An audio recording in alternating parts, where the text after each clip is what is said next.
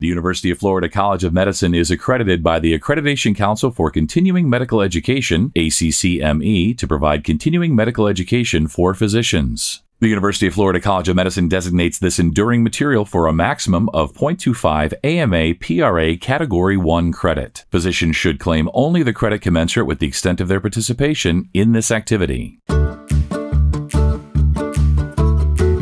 Welcome to UF Health Med Edcast with UF Health Shands Hospital. I'm Melanie Cole, and today we're discussing physician-modified endovascular grafts for treatment of aortic aneurysm. Joining me is Dr. Zain Shahed. He's an assistant professor in the Division of Vascular Surgery and Endovascular Therapy at the University of Florida College of Medicine, and he practices at UF Health Shands Hospital. Dr. Shahed, I'm so glad to have you with us today. I found this fascinating research. I'm really glad we're doing this topic, and I've been looking forward to this podcast. Can you start with a little bit of the evolution of endovascular repair of aortic pathology in patients with aortic aneurysm? Why has this shown to be a bit prohibitive? Why the need for improved device design? Yeah. Thank you, Melanie, for having me. So overall, generally, open repair has been the gold standard for repair of abdominal and thoracoabdominal aortic aneurysms. Over the past 3 decades or so, however, there has been refinement of EVAR technology, and now that's available, and there have been various commercial endograft systems that are now available. Many of those are now in their 3rd or 4th generation. That has led to a transition of clinical practice from open surgical repair to EVAR in the elective management of abdominal aortic aneurysms, and in some cases, thoracoabdominal aortic aneurysms. Currently in the U.S., actually, EVAR far exceeds open repair, and especially out in the community.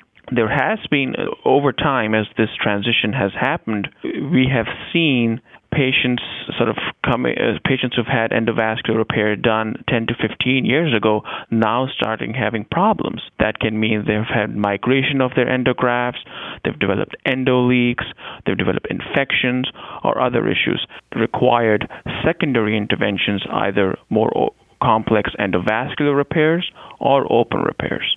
Well, thank you for that explanation. So as more and more patients who would be deemed unsuitable candidates, maybe based on anatomic criteria, I'd like you to tell us now about physician-modified endovascular grafts. What are they, and what does that mean when you say physician-modified? Does it mean custom design has been promoted with each device, custom made for a specific patient? Please explain that to other providers. Yeah, so physician-modified endovascular grafts is a term that's used to describe physician modifications or modifications that I make to commercially available abdominal and thoracic endografts. So that means creation of fenestrations or holes, directional branches, or scallops. It sort of depends on the patient's anatomy and what we are treating. So these devices are specifically made for each patient, or modified for each specific patient. No two devices are the same. And there are certain sort of ways how you modify those, and there are certain indications for these, which we'll discuss in a bit. So I'd like to get right into that, and then tell us about the role of PMEG in the treatment of complex aortic aneurysms. Tell us about those clinical indications and patient selection. Right. It's indicated for patients with complex abdominal aortic aneurysms, which includes juxtarenal aneurysms, pararenal, and suprarenal aneurysms. It's also indicated for patients with thoracoabdominal aortic aneurysms, types 1 to 5, depending on what the patient has. They're also indicated in patients who've had chronic dissections with now aneurysmal dilatation. And something that we see more and more commonly, it's also indicated in patients who've had failed prior endovascular aortic repairs, or EVARs, or open repairs. These patients are generally not candidates for open repair. They're not candidates for commercially available fenestrated endografts, and they cannot be enrolled in industry-sponsored clinical trials for the new and upcoming endografts. We do have a pretty strict inclusion and exclusion criteria. So I told you a little bit about what the indications are as far as, and obviously those patients are included in the study. But in addition to that, patients need to be 18 years of age or older and be able to sign consent for the procedure. There are very specific anatomical criteria that are also important. there needs to be a good proximal landing zone in the aorta of an appropriate size. We also need an appropriate landing zone, distal landing zone, either in the aorta or the iliac vessels of appropriate size. And then we need to have our target vessels, which are generally the visceral vessels, and which include the superior mesenteric artery, celiac artery, and the renal arteries, to be of certain size to be able to put stents in them. In addition, the overall health of the patient is important. We do these procedures and we in hopes that we prolong their life and their aortic-related morbidity and mortality is decreased. So we do want to see that the predicted 1-year rupture risk of the aneurysm is higher than the 1-year mortality after repair. So in case we're doing a complicated operation, which will eventually prolong their life. As far as challenges, Dr. Shahed, one might imagine that any device customization involves a time delay between patient sizing, manufacture of the device, the implantation event itself. Tell us a little bit about how long currently the process takes in the best of circumstances and how you have found to be the case. How have you addressed this challenge? Yeah, so that's a good question. So these modifications are made on-site at UF Health Shands Hospital. That is, we make those modifications ourselves. So the grafts that are provided by the company are commercially available. We have them on stock. So there's no as such delay for a new graft to be made for the patient. We make the modifications the day of the operation. So, for example, if a person comes in to clinic today and wants this operation and he has a really large aneurysm and we think it needs to happen within a week or so, we can fit him in the schedule as soon as tomorrow. Generally, no one needs that kind of thing, but maybe even next week. And then what we do is every patient gets a CT scan. So we upload the CT scan in our special centerline software, and then we take precise measurements to the nearest millimeter as to where the important branches, which I mentioned, which are generally the celiac, the SMA, and the renals, come off. And then we modify the graft the day of the operation based on those measurements. It takes me approximately 1 to 2 hours to make the modifications to the graft, and I usually start making the modifications before the patient is brought back into the operating room. And by the time the patient comes in, is intubated, and has the appropriate lines placed by the anesthesia team, the graft is ready and we're ready to start the case. Wow. That's absolutely fascinating. Now I'd like to address the elephant in the room. Dr. Shahed, for other providers, does there exist a legal risk to modifying an existing FDA-approved medical device? Does this involve product liability? Can you speak to other providers about this portion of this? Yeah, that's a good question. So this is considered an off-label repair, no doubt about that. And I am very clear to my patients, and our consents are very clear about that. We're only offering this to patients who are not candidates for an open operation, not candidates for sort of commercially available endovascular grafts, fenestrated endovascular grafts, and cannot be enrolled in clinical trials. And these patients understand that, and we get special referrals with the understanding that that's what they will be getting. Now, we do have sort of collected some data over the last couple of years, which we are planning to submit to the FDA to try to obtain an investigational device exemption so we can do these procedures under the umbrella of a clinical trial. I think that will expand our indications and allow us to treat more patients as well. Is there a difficult learning curve to what you're doing? You said it takes you a couple of hours to modify the device. Are there technical considerations you would like to share with other providers to help them achieve better outcomes should they head into this? So yes, I think there is a steep learning curve for this.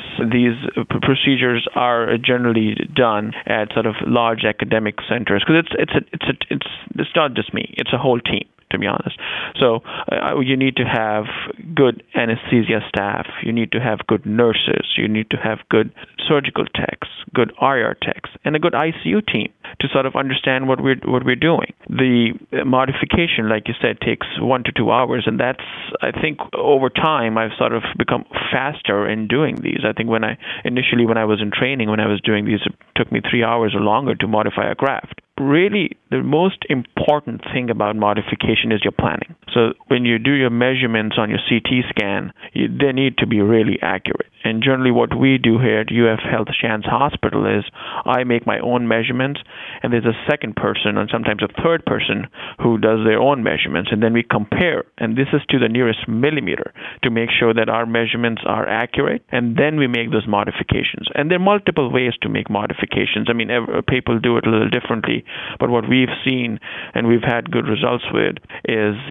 just reinforcing our fenestrations with PTFE or Teflon, and we put special coils around them that allows us to see them really well under fluoroscopy. So I think it's not easy for people everywhere in the community to do these cases because of the support needed and the complexity of imaging required. So most of these, for those reasons, most of these patients are referred to big tertiary or quaternary care centers, and there are very few of those that are actually doing these operations. That's a great point that you made, and I'd like you to reiterate that as we wrap up. I'd like you to first tell us how your outcomes have been, and where do you see this going in the future? Do you have final thoughts for physicians as far as immediate device modification and how it really, as you just said, should be performed at centers completely familiar with all advanced endovascular, aortic, and visceral artery techniques and a high volume of these fenestrated procedures? Right. Yeah. So the outcomes. Our outcomes for the last 2 years have been excellent. We've had no deaths in the first 30 days, which is amazing. Our target vessel cannulation, which are our SMA, celiac, and the renals, has been close to 100%. Spinal cord ischemia, which is a major risk with complex aneurysms, specifically large thoracoabdominal aortic aneurysms, has been less than 3 to 5% in our series. Secondary reintervention rate for endoleaks or aneurysms, proximally or distally, has been less than 5 to 7%. In addition, the incidence of major cardiac events, renal dysfunction, stroke, etc., and other in-hospital complications has been low. But of course, I think this all seems very rosy. But I think as we continue to do more cases and gather more long-term data, I think these numbers are bound to change. And then, as far as sort of closing statements, I think this is a really complex operation. I think straightforward endovascular repairs, infrared repairs, absolutely can be done anywhere in the community who have people who have basic understanding of aortic pathology. This requires team effort. This requires a lot of complex sort of planning, equipment, and it requires a lot of knowledge in how to do the operation and what to do if the operation doesn't go well. I mean, it's bound to happen at some point where you're in a spot where you're not sure what to do next. You need sort of your partners that have an understanding of how to deal with those issues, and you need to have experience to deal with those issues. And that can only be done in places who do a high volume of these cases. I think if you're doing 1 or 2 of these a year, I think the outcomes are bound to be not that good. Just like with any other sort of complex operation, we've now been doing 1 or 2 a week. So as you can imagine, so we've had those complex issues, we've dealt with those, and we've thankfully have really good outcomes. What an interesting interview this was. Thank you so much, Dr. Shahed, for joining us today and sharing this incredible information and this incredible technique that you're using at UF Health Shands Hospital to refer your patient for physician-modified endovascular graft for treatment of aortic aneurysms, or to listen to more podcasts from our experts. You can visit ufhealth.org/medmatters. That concludes today's episode of UF Health Med Edcast with UF Health Shands Hospital. For updates on the latest medical advancements, breakthroughs, and research, follow us on your social channels. I'm Melanie Cole.